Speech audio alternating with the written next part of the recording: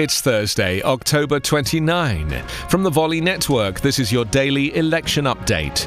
I'm Anthony Davis.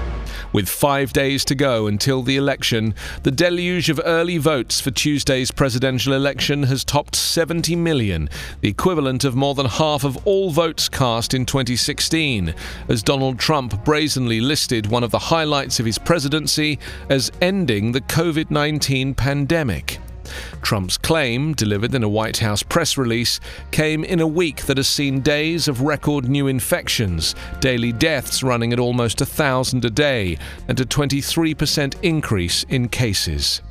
As the US president prepared to return to the key battleground state of Florida for a rally in Tampa today, Trump and his campaign continued to pursue its tactic of minimizing a pandemic that has claimed at least 227,000 lives and continues to rage in many parts of the country.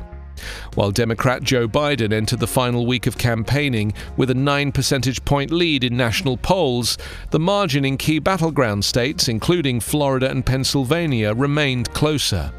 For some hotly contested states, turnout for early voting was even higher than the national figure, including Florida, where the equivalent of 2/3 of those who voted in 2016 have already voted. The coronavirus pandemic has continued to dominate the agenda. Biden aimed for a far more realistic tone in a speech in Wilmington, Delaware. "Even if I win, it's going to take a lot of hard work to end this pandemic," he said. "But I do promise this: we will start on day one doing the right things."